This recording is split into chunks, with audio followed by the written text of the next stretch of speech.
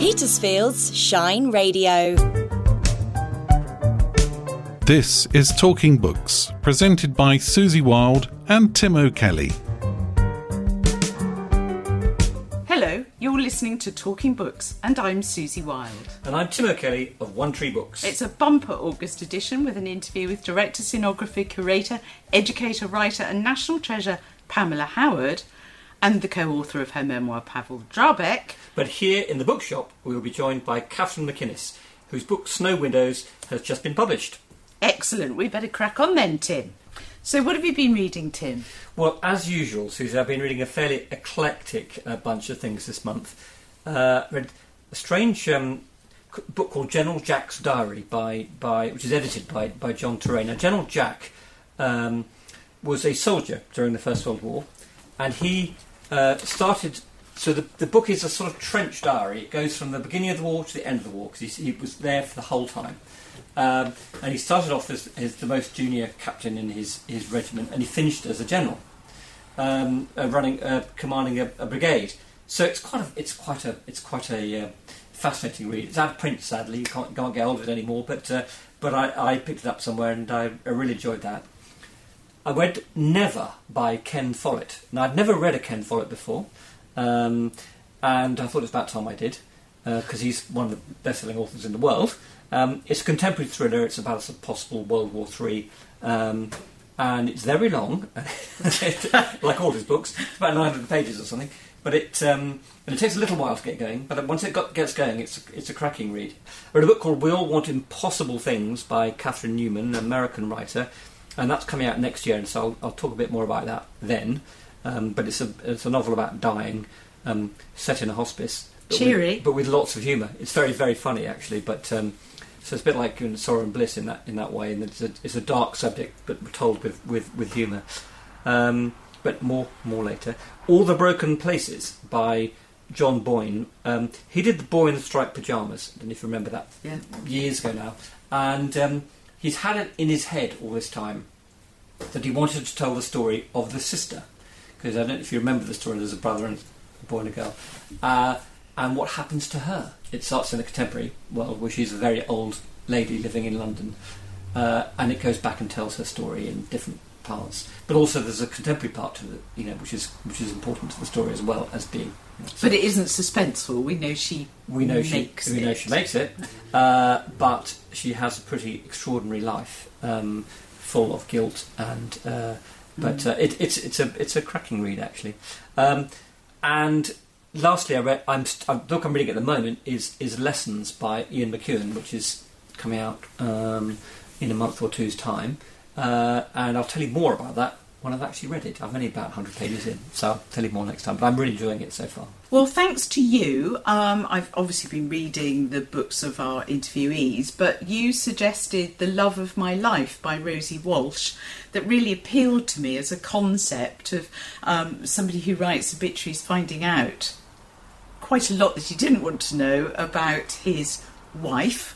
And it just, I don't know, whether it's because the woman it reminds me of me quite a lot. Although you're not married to an obituary writer, though. And I'm not currently married to an obituary writer. But things like singing out of tune and her general demeanour had shades. But that's all I'm going to say about that. But honestly, I really recommend that to people. I think it's great. Because sometimes you can have a really good idea that just fizzles, but I think it's very well written as well. Good.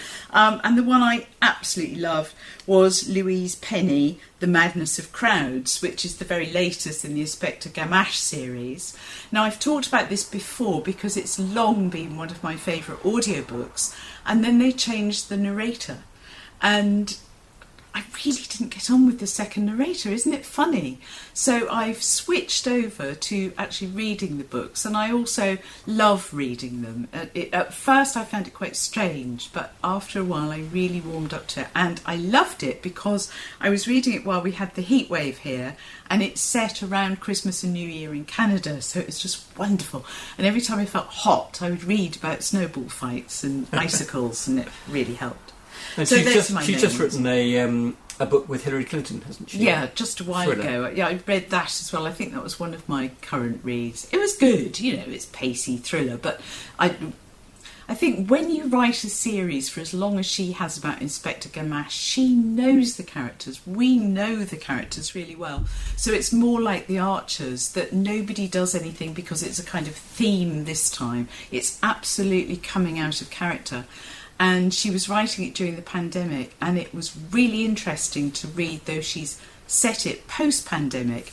It brought up a lot of the anxieties and the feeling that the world had changed, that I think we're trying to write out of history a little bit now. And the other thing I should add about what I've been reading at the moment is that I'm a judge for the British Fantasy Society Awards, which is hilarious, really, because I said, I'll read novels or watch film, because, as you know, I love both. But actually I'm a judge for the magazines, so I've been reading a whole shed load of fantasy magazines, which I'm not allowed to name until we have a chosen winner, but that's been really fascinating. How interesting. So these are animated stories, are they? No, they're pure magazines, which are some are only digital, but most have a digital presence and hard copy. I'm actually showing a rather grisly one to Tim at the moment with a skull on the front of it. I won't name it, but it contains short stories, flash fiction, poetry, reviews of books and films and so on, and we have to decide on the quality of the graphics, but they're unusually don't have much of a graphic novel within them. I mean, sometimes they do, but usually they don't. But there's all sorts of poster art and so on is very important. So that's been a shed load of reading this month. I can imagine.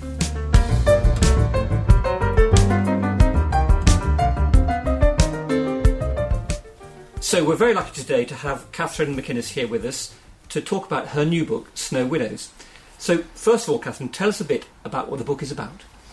It's about the 5 women behind the team that got to the South Pole with Captain Scott in 1912.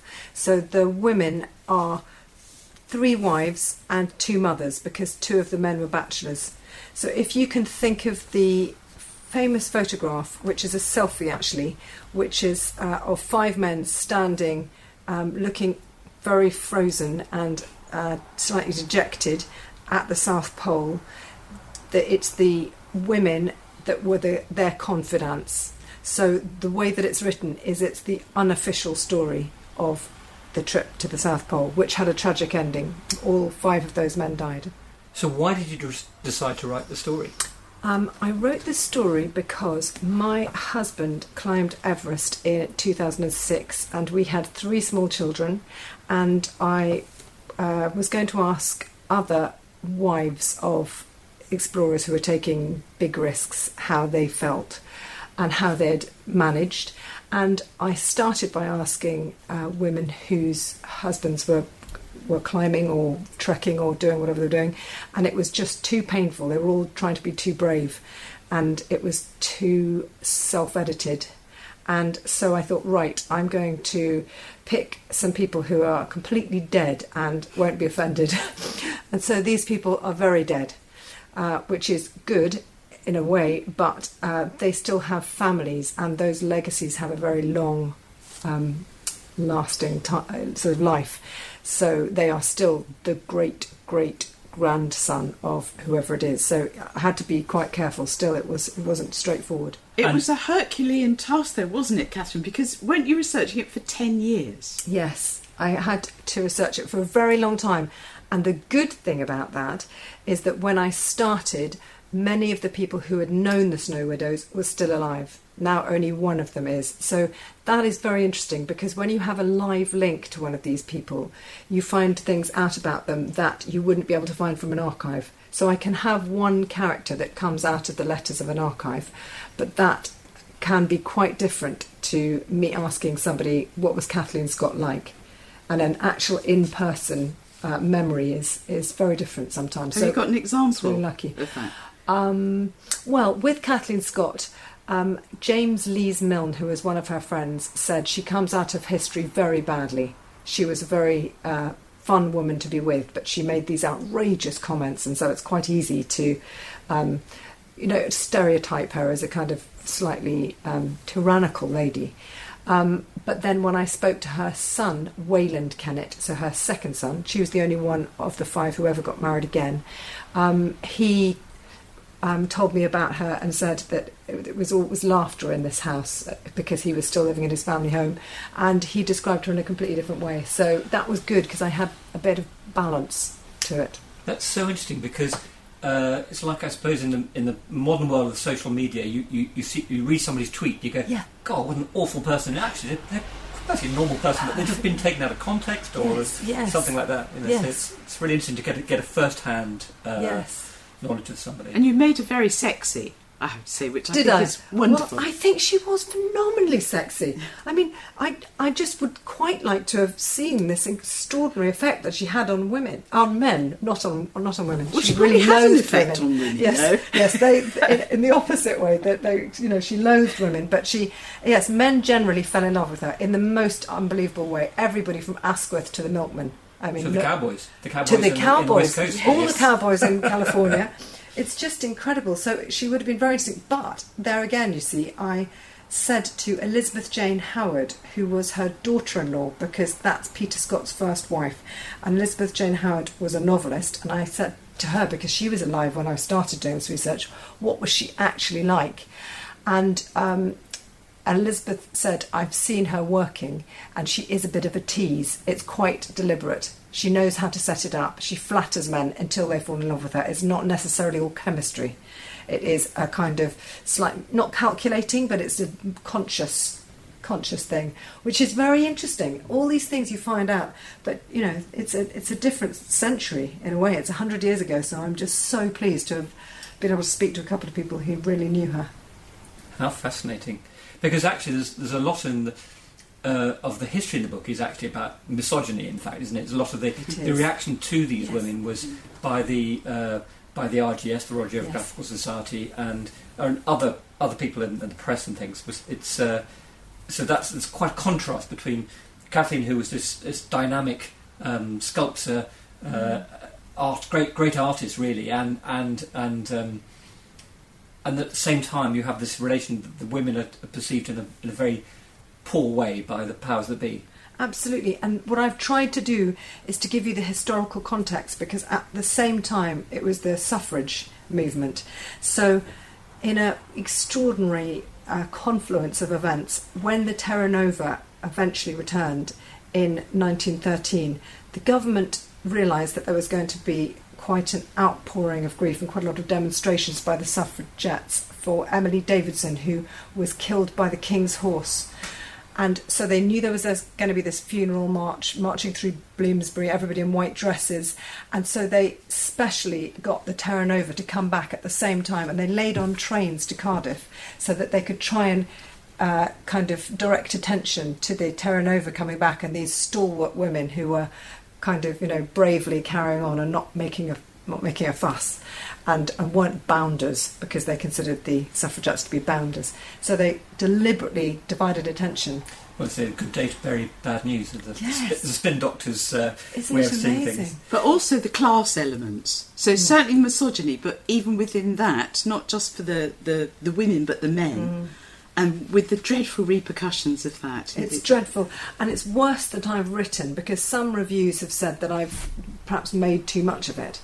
Lois was the only person who was the petty officer's wife, and she was really struggling when Taff gave up his salary in order to be able to save for the second year. And the girl who was on the beach with her when she got the telegram of the news of her husband's death in 1913 spoke to this chap that I spoke to. So it's kind of almost a live link. It's just one removed. And he said she sold all her furniture.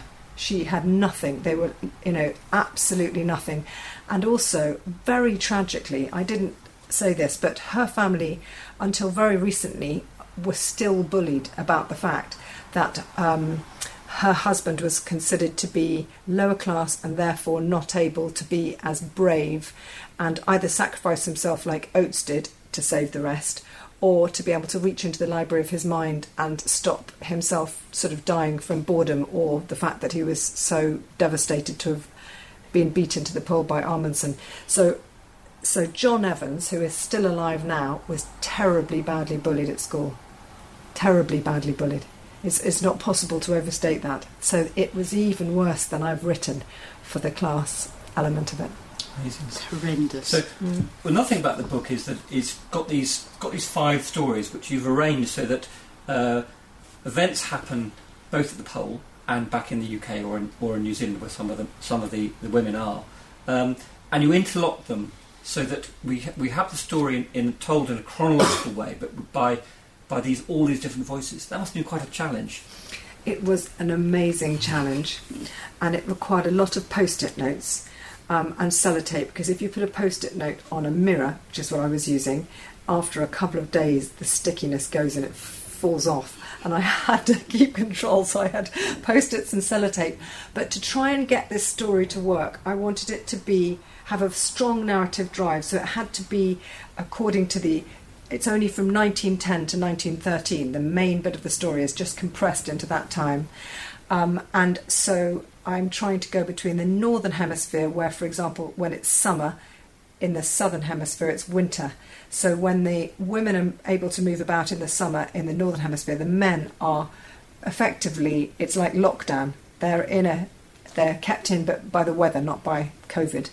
And they have to entertain themselves in a way that women were expected to in that era. So playing the piano, playing the pianola, sewing, painting, drawing, writing. So it's this amazing thing which Francis Spufford has called sympathetic equivalence.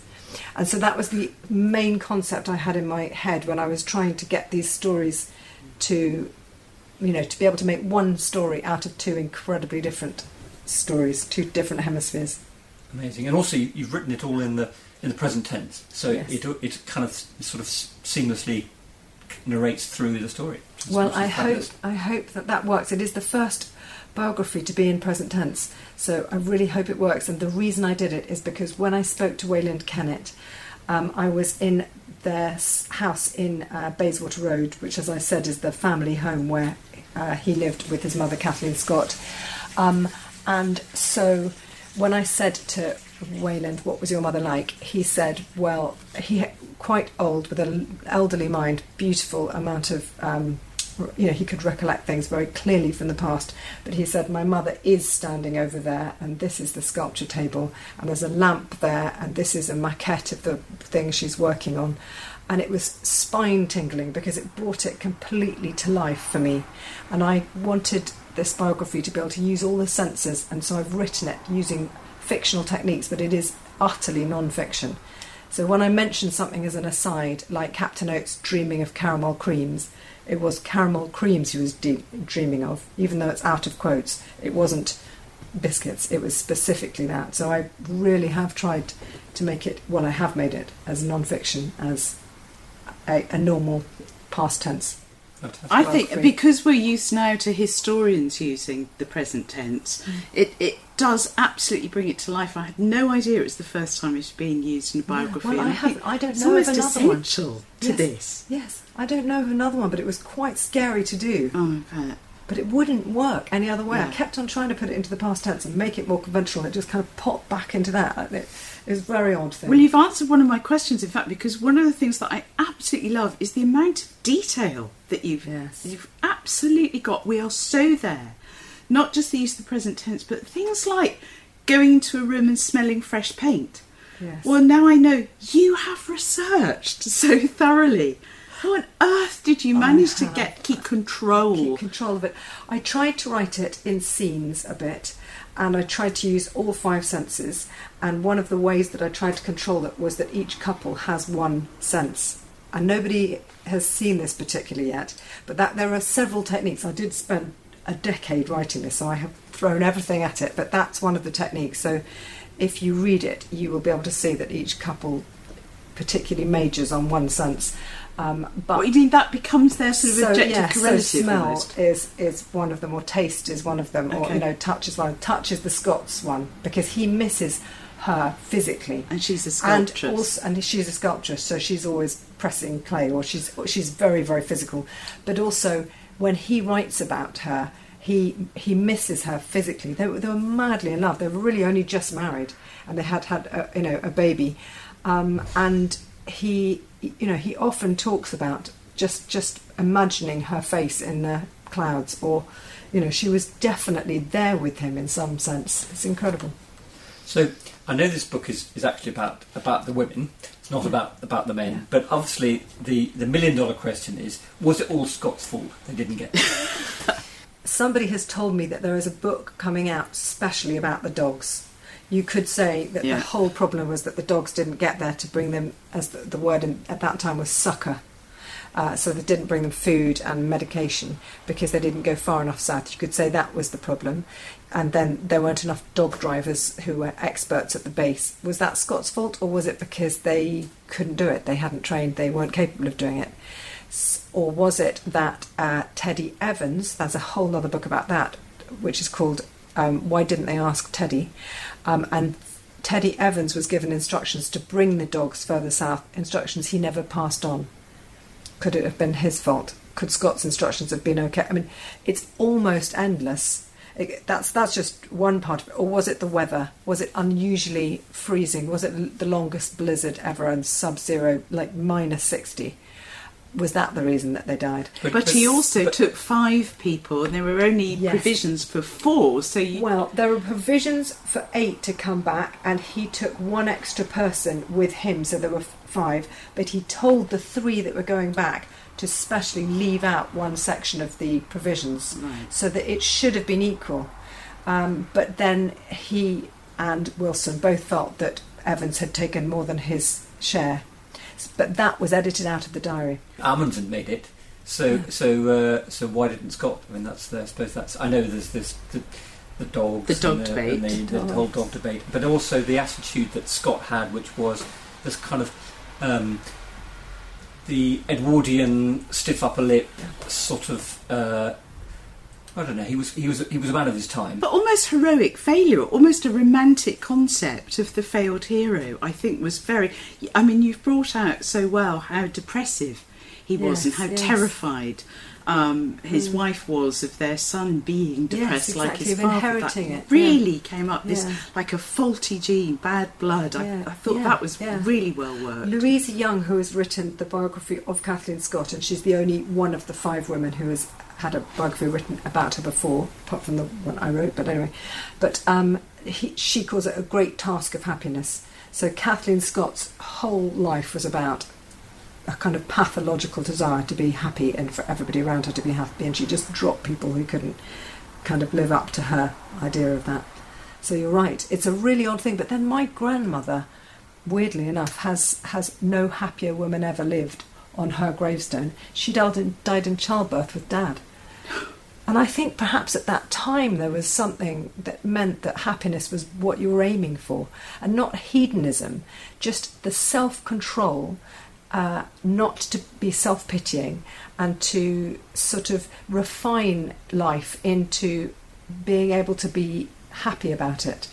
It's really very extraordinary. I don't think anybody can really nail it, but I wonder what it is now. What is it that we're all aiming for? That we'll be able to look back and think, well, why were we? Why was that so important? Anyway. I shudder to think. The other thing I did want to talk about were the animals. And one of the things that I found really hard to read, because you so brilliantly did it, were the ponies and how they suffered even in the first storm. And in fact, they were really only fit for the knackers yard. So there's another case where probably somebody got it wrong. Let's not necessarily point it was Scott, every finger at Scott. Because Oates said, as you point out, Oates says that, who is a cavalry officer and who knows about horses and knows how which horses they should have bought rather than the useless ones that they did buy, and how to look after them and how to get the best out of them. And there's question marks there, isn't there? There are. That's one of the bits I really enjoyed writing, because Oates was very dyslexic, never passed any exams, but his mother, Caroline Oates, who was a formidable woman, spoke to the wives of the generals and eventually got him a place in the army. So it was a real female kind of, Old Girls Network. He passed his veterinary exam, so he was very good at analysing horses. And so I have quoted verbatim his analysis of the horses that Scott took. And that's what I really wanted to try and do with this story as well, because it is a tragedy, but I hope I've put enough comedy into it, because many of these men and women were very witty, and it's very funny, particularly the Oates, extremely droll. And so, yes, the horses weren't up to it, but then there shouldn't have been horses there at all. No. I would argue that Shackleton went in the Nimrod expedition and he took horses. He said that the white horses, or the greys, had performed best, and so Scott decided he would take those because he would build on Shackleton's experience. But actually he never thought, well, I won't take any. It just didn't kind of occur to them. But I'm being cautious because I'm a Shackleton. Oh, are you? By Yes. maiden name. Oh, by maiden So, name, yes. So I'm Wild now, Shackleton then. Yes. So it's interesting how I was always brought up to very much sneer at Scott. Yes. And that he was the failure and Shackleton was the triumph, as you would Yes. expect my father to be, triumphalist. Yes. And my Uncle Ernest. Yes. And it fascinated me how there was always that competitive element, which comes out in the book, is how Scott talked about having to carry Shackleton. Yes. Our invalid. Our invalid. And that invalid is definitely what, it sowed a seed very early on. But then there's probably even more to that. If you go down the Shackleton story, there's probably more to that, because at one point when they got to furthest south, so in 1903, so this is Wilson, Shackleton and Scott, Scott called somebody, he called him a bloody fool. And at that point, that was an incredible sneer. Terribly bad thing to say about somebody. And so Shackleton, his subordinate, called him a bloody fool back. And that, in the Navy, was insubordination. And the whole expedition, so this is the Discovery expedition, was being run along naval lines. So Scott said he could either go back in chains, or I can say that he has scurvy. I'm paraphrasing. That's how he was sent back as an invalid. So it was because he had been insubordinate on this trip where there were only 3 of them going to the furthest south. But there were definitely 2 camps, the sort of Scottite and the Shackleton thing. I would probably say with all these polar trips, it's always a competition between 2 people. Most recently, somebody came to a talk of mine at the Travellers Club, and she is a polar explorer. She's a lady. And the interesting thing about this is that she said there were 2 single unsupported female explorers aiming for the South Pole. She was fine until 2 days before she heard a radio message that said that the other woman had got there first. And she said, she's perfectly well brought up and she's a good loser, but she suddenly felt every ache, every pain. She was suddenly starving. She just couldn't find the energy to even get out of her sleeping bag, get out of the tent, pack it up. And she'd been absolutely fine up to that point. So I do think it has a big effect in a kind of cellular level. It kind of drives you on. It drives you on until you lose. So Shackleton had the ghostly pacemaker of Scott's diary. Then Scott did it according to Shackleton's last diary. Anyway, this is about the men. But afterwards, after this expedition, the women had to unravel all that. So they were the people who were the custodians of the information. They were able to say whether the diaries were published or not. So Caroline Oates lied and said that Captain Oates had never written a diary. She perjured herself. She just decided that was the best way to do it, to deny that it existed. And that's a really fascinating story, because the first person outside the family to be shown that diary is a lady called Sue Lim, who I met, and who was around and brilliant. And she was an amateur, wasn't she? She was just a girl who was fascinated. 16. She was at Cheltenham Ladies' College, and she wrote a Christmas card. And she sent it to the Scott Polar Research Institute, addressed to Frank Debenham. And he wrote back to her and said, "This is the best thing I've ever seen. Please come and stay." So she went to stay, and he introduced her to Violet Oates, who is Captain Oates' youngest sister. And after a couple of meetings, Violet, who's in her 80s, said to Sue, "There's a trunk under this table. and I am just going to go for a walk, and you can copy out as much as you like from that trunk. And it was a trunk of all his letters in the diary. So Violet went out for a walk, and Sue started copying, but she only had school exercise books. And she was 16, and she was really much more interested in the fact that Captain Oates is really rather gorgeous and a poster boy in her life than that he was all these sort of letters and diaries. So now at the Scott Polar, if you go and find the archive material for Captain Oates, it's a lot of school exercise books with 16-year-old writing in it. And then actually her mother was a teacher, and when Sue showed her mother her notes, her mother realised this was unbelievable information, so she then copied it out. So some of the information is in Sue's mother's hand. And you've touched all of it. Have you touched yes. Scott's diary? I haven't touched Scott's diary. You wouldn't be allowed. So I remember seeing it when I was at university, yes. and it was so Yes, moving. it's so powerful, isn't it? Fantastic. Well, thanks very much for coming in today. It's been really fascinating It's to been hear wonderful. all about your book, and best of luck. Thank you very much. And I've got to Thank you say, for having I me. started reading it, and my husband snatched it from me and read it cover to cover and thought it was magnificent. Oh, I'm so pleased. Thank you for saying that. That's just wonderful. I'm really pleased.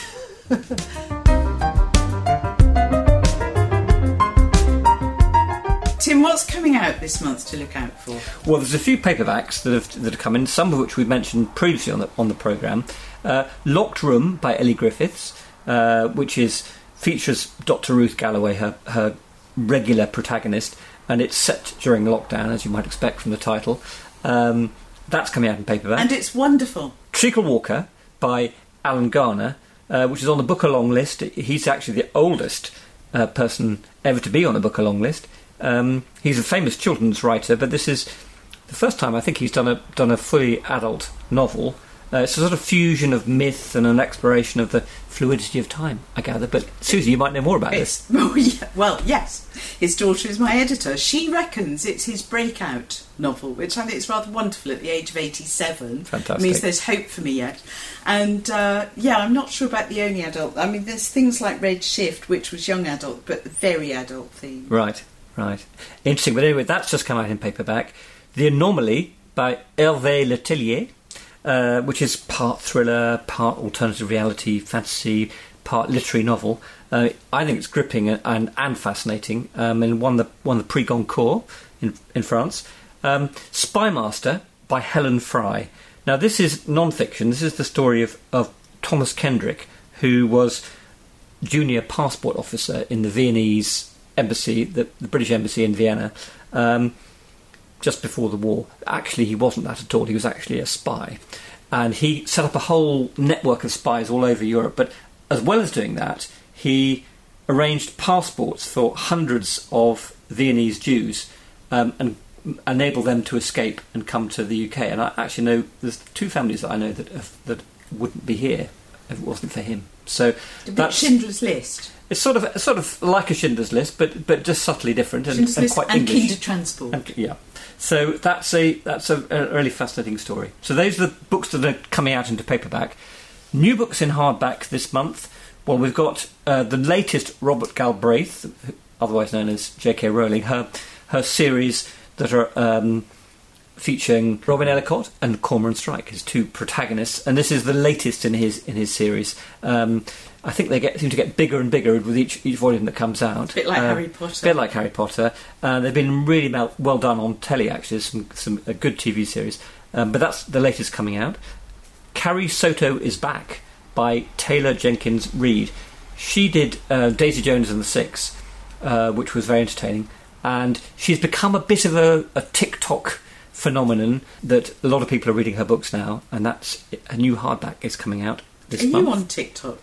I'm not, I'm afraid to say. Not me. Although Book Talk, which apparently is really great for getting young people to read interesting new books. So all for it, but I'm not. The technology might be a bit beyond me. The Marriage Portrait by Maggie O'Farrell is coming out as well this month, and it is. She did Hamlet, which was a real breakout novel for her, which sold massive quantities and won lots of prizes. And this one's set in Renaissance Italy, and I've heard good things about it, but it's I haven't read it yet. I look forward to that because all her books are very different one from another. Yes, that's right. She just float around, which I think is good in an author. I think authors do the same shtick time after time can get a bit boring, really. It's like Hilary Mantel, isn't it? They said that she didn't achieve greatness for so long because she was always in different genre. But I agree. I really like experimentation. So our other interview is pre-recorded with Pamela Howard. I met up with Pamela in the garden of her railway carriage home in Selsey for the launch of her memoir, The Art of Making Theatre. It was one of the really, really hot days. She was there with her he's editor, but really a co-writer, she insists, and someone who is very special to them both, his daughter Stasia. So Pavel Drabek is Professor of Drama and Theatre Practice at the University of Hull. He's published Czech translations of Shakespeare and has set up and led a Czech professional music and opera company. He loves the opera, that's why he and Pamela have collaborated, and he's the perfect co-editor for Pamela, as you will hear.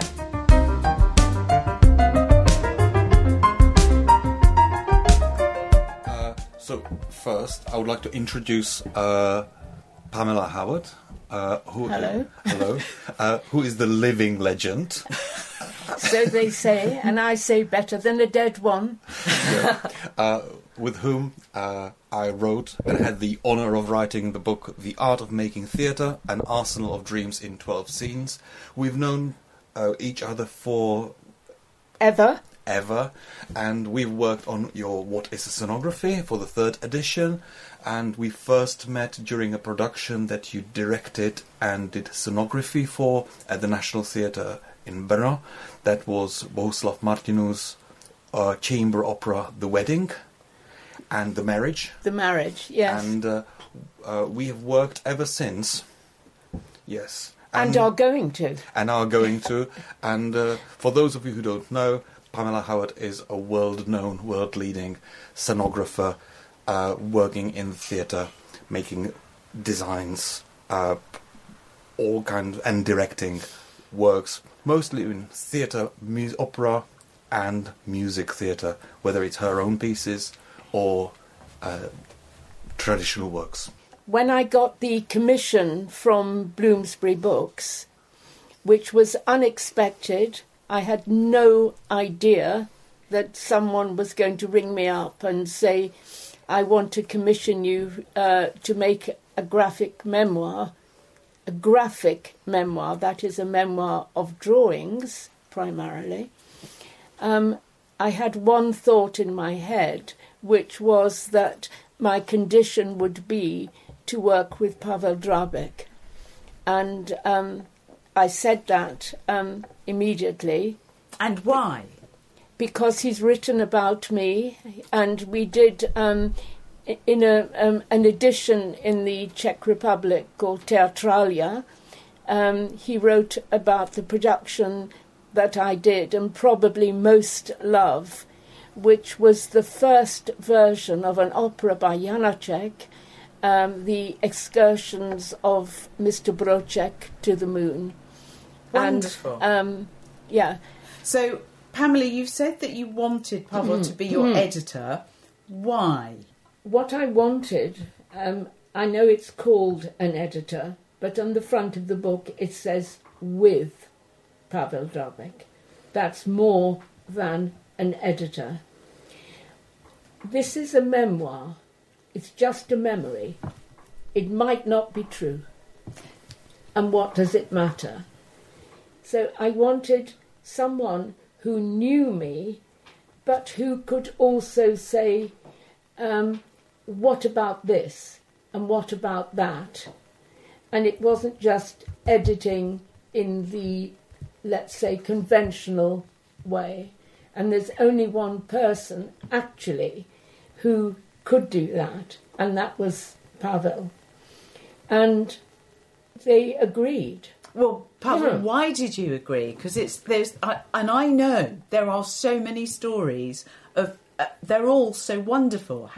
How did you fashion the book? Why did you say yes? So we've known one another with Pamela for a very long time, and I think we've had a very kind of productive and lovely friendship and partnership as artists and collaborators.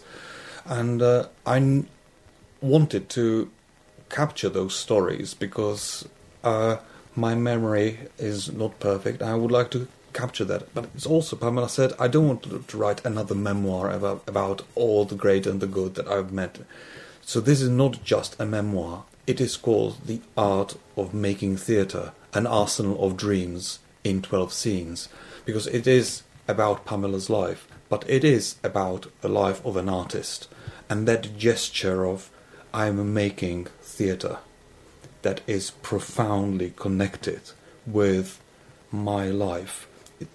It is, of course, Pamela's, but that is also a very inspirational story for any artist, for anyone who is taking their art seriously. Or anything creative. Or anything creative, because theatre is only one part of that book. It is about drawing.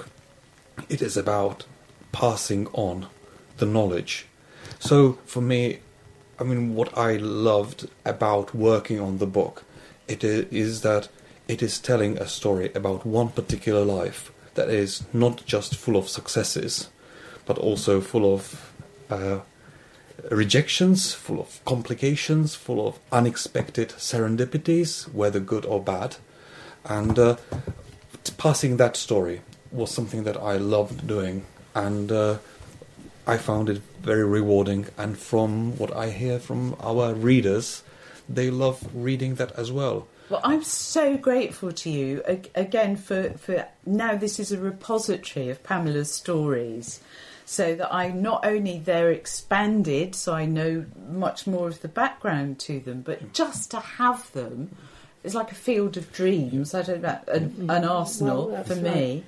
I would like to say we had an interesting process, because in the beginning, like we're doing now, I just talked to Pavel and you recorded it, if you remember, and then I didn't know how to listen to it. But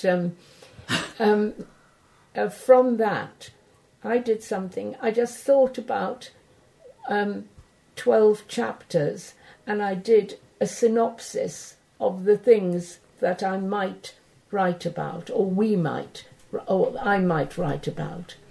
And from the synopsis, Pavel said, oh, leave that out, but why don't we expand on this? So each chapter had in little italics. I mean, I hadn't written the chapter, but I wrote the synopsis.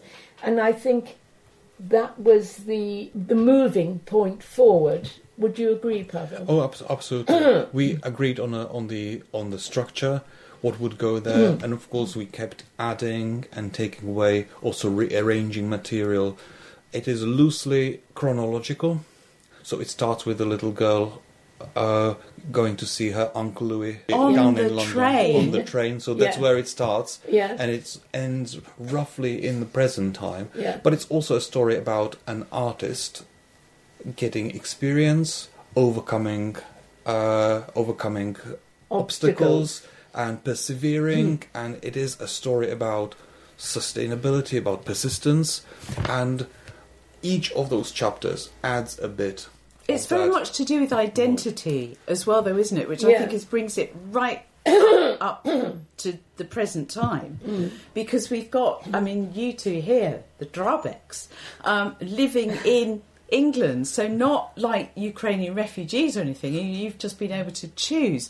But I'm really interested in the concept of home and belonging, and where do you feel that you're at home? And Pamela, you had the most extraordinary experience where you've alluded to the fact you were then Hoffman. Would you like to say something about what then happened? Because that's essential. There's I don't know who said this, maybe Primo Levi. It's in my studio. I come from somewhere and I belong nowhere.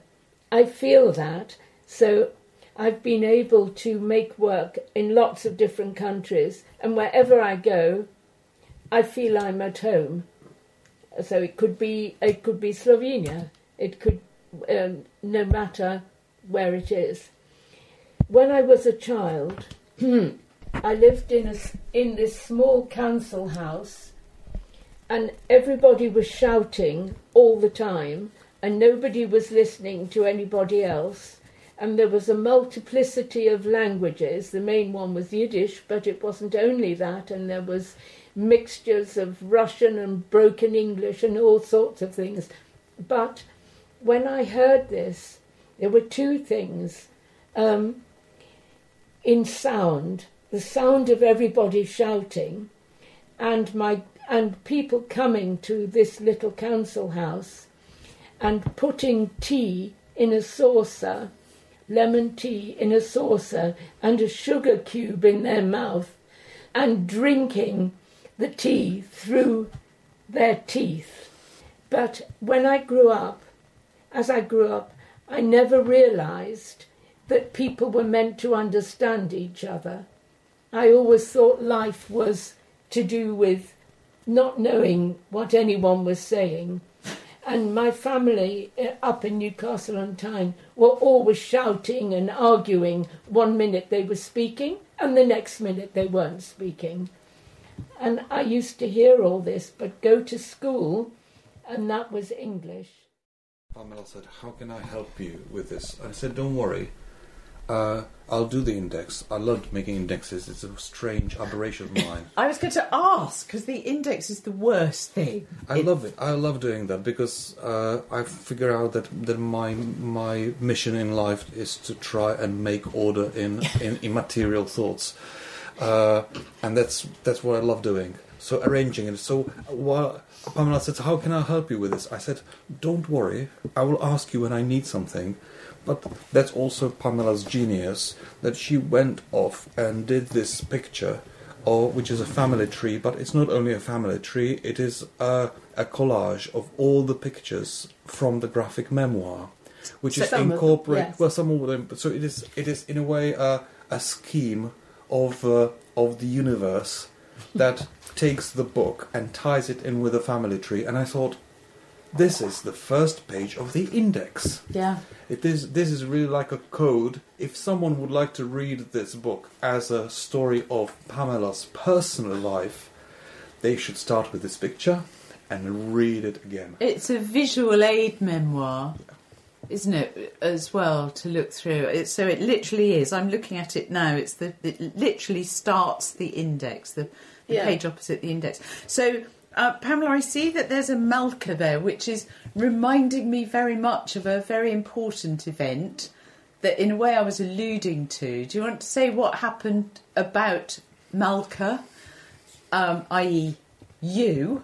In Jewish families, you only have names of people who have died, so you carry the names through.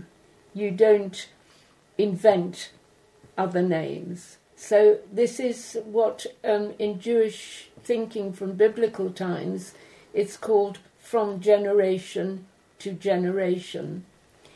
And the Jewish practice is that it is the responsibility of the parents to tell the stories to the children. So you have to tell the story of how Moses took 40 years to get out of the desert. And then when he did go out of the desert and the Red Sea parted, the Israelites wouldn't cross. That's completely typical. So my father, who came from Dvinsk, which is just outside Riga, his mother, he was a little baby when he arrived in England, and he was Joseph Hoffman, and his mother was Malka. So when I was born, it was natural for me to become that person. And my two sisters also carry names of... so we have English names and we have Hebrew names. And how did you come by your English name? Well, after the war... my father came back from the army end of 46, and he found that with a German surname he couldn't get a job. So he decided to change his name, and this is absolutely true. He went into a phone box, and at that time there were paper directories in the phone box, and he opened it at H-O for Hoffman, shut his eyes, put his finger on, opened it, and it said Howard. And he went to the deed poll place, and then I can remember this so clearly, my mother and father bought a book, and it was called The English Book of Names, and Malka, they looked for a name that could connect with Malka, which means in Hebrew queen, and they thought Millicent, thank God it wasn't. They thought Mildred, thank goodness it wasn't. And then they came across this word Pamela, and they thought Malka Pamela, and it meant sweetness. Oh. And so my name was also changed by deed poll because my sisters were not born yet. And so, but nobody told me. And so one day my father, this is 46, when we'd left Newcastle and gone to a place where no one else wanted to live, he came home and just said, you're not Malka Hoffman anymore, you're Pamela Howard. And I went, oh. Oh. You know, whereas now, I mean, I think of my own children now and my grandchildren, you would be explaining everything. You'd be going, Staska, you see, what I want you to understand is, and then there would be a whole explanation of it while the child is going, for God's sake, can you hurry up and just tell me what it is? Yeah, just crack on. Yeah. But it wasn't like that. And so overnight, I had another name. I thought that was really interesting, Susie. I particularly thought the bit about the naming, the idea that your name only comes from people who are dead. I didn't know that. It fascinated me. And the fact that it's the parents' responsibility to pass down the Jewish stories to their children. Yes. That stories are so important. I love that. Absolutely. Well, if you'd like to hear more, the full interview will be up on our website, which is fascinating because then she and Pavel range over all the important people that she knew, Arnold Wesker and so on. And I think that's really fascinating. Now we'll come to our backlisted section. Susie, what have you chosen this month? Well, extraordinarily, I plucked Jaws by Peter Benchley off the shelf, and I find I revisit this when times are bad, and I don't realise that's what I'm doing. Tim's making a face, I have to say. Well, I think of our late Prime Minister used to say that he was his great hero in literature was the mayor of Amityville. Did he actually say that? Yep, because he's the one that kept the beaches open. That is extraordinary, because I've missed that completely, and amongst the rest of the plethora of his statements, I missed that. Because the exact thing I was going to say was this is now a novel de nos jours, because when it came out, it was just during, really, the Watergate scandal, and that it was Nixon and everybody feeling deeply cynical about politics and that everybody was venal. And I think that, we have a similar feeling now. That's fascinating. Anyway, so I'm holding Jaws by Peter Benchley. Now, this I've discovered, the actual book was written in 1971. And as an impoverished author, I was fascinated to read that Peter Benchley was also an impoverished author. He'd only written one book before. He was a freelance journalist, and he was lucky enough to meet an editor for Doubleday. Doubleday tasked him, commissioned him, I suppose, to write a book about sharks because he proclaimed himself to be a great amateur researcher into sharks. So, of course, he had to scamper away and quickly become an amateur researcher into sharks. And he wrote the book with a huge advance once he'd given the first 5 pages. But after that, he wrote a slightly comic novel all about the shark. And they hated the tone and said to him, no, we want the advance back. If you don't actually write something better, we're not going to, let you keep the money. Well, he'd, of course, already spent it. They had eaten their way through the advance, which was quite something. But what fascinated me as well is that Doubleday sold the rights to Bantam, then a paperback company, and together they formulated a great publishing coup, which was to get it out into a book club. There are book club editions, and this is a book club edition. So this came free to my mum's boss, who passed it on to me and said, there you are, you like sharks, read this. I knew nothing about it. And the other thing I've discovered, Peter Benchley wanted on the cover a shark's mouth open and within its maw to show the Amityville beach. Strangely empty, I have to say, having now seen the film. But anyway, they didn't like that, so they got the artist that everybody now knows, the iconic poster of the shark coming up with open mouth and this female small swimmer happily swimming on the surface of the sea. So that was that. Well, that was a bumper edition too, wasn't it? I really enjoyed that. It was great, Susie. And if you want to hear any of our past editions, go onto the website, look through Shine Radio, or you can go download it as a podcast from all the usual places, on Spotify or wherever. Fabulous. See you next month. You have been listening to Talking Books, presented by Susie Wilde and Tim O'Kelly, and produced by John Wellsman.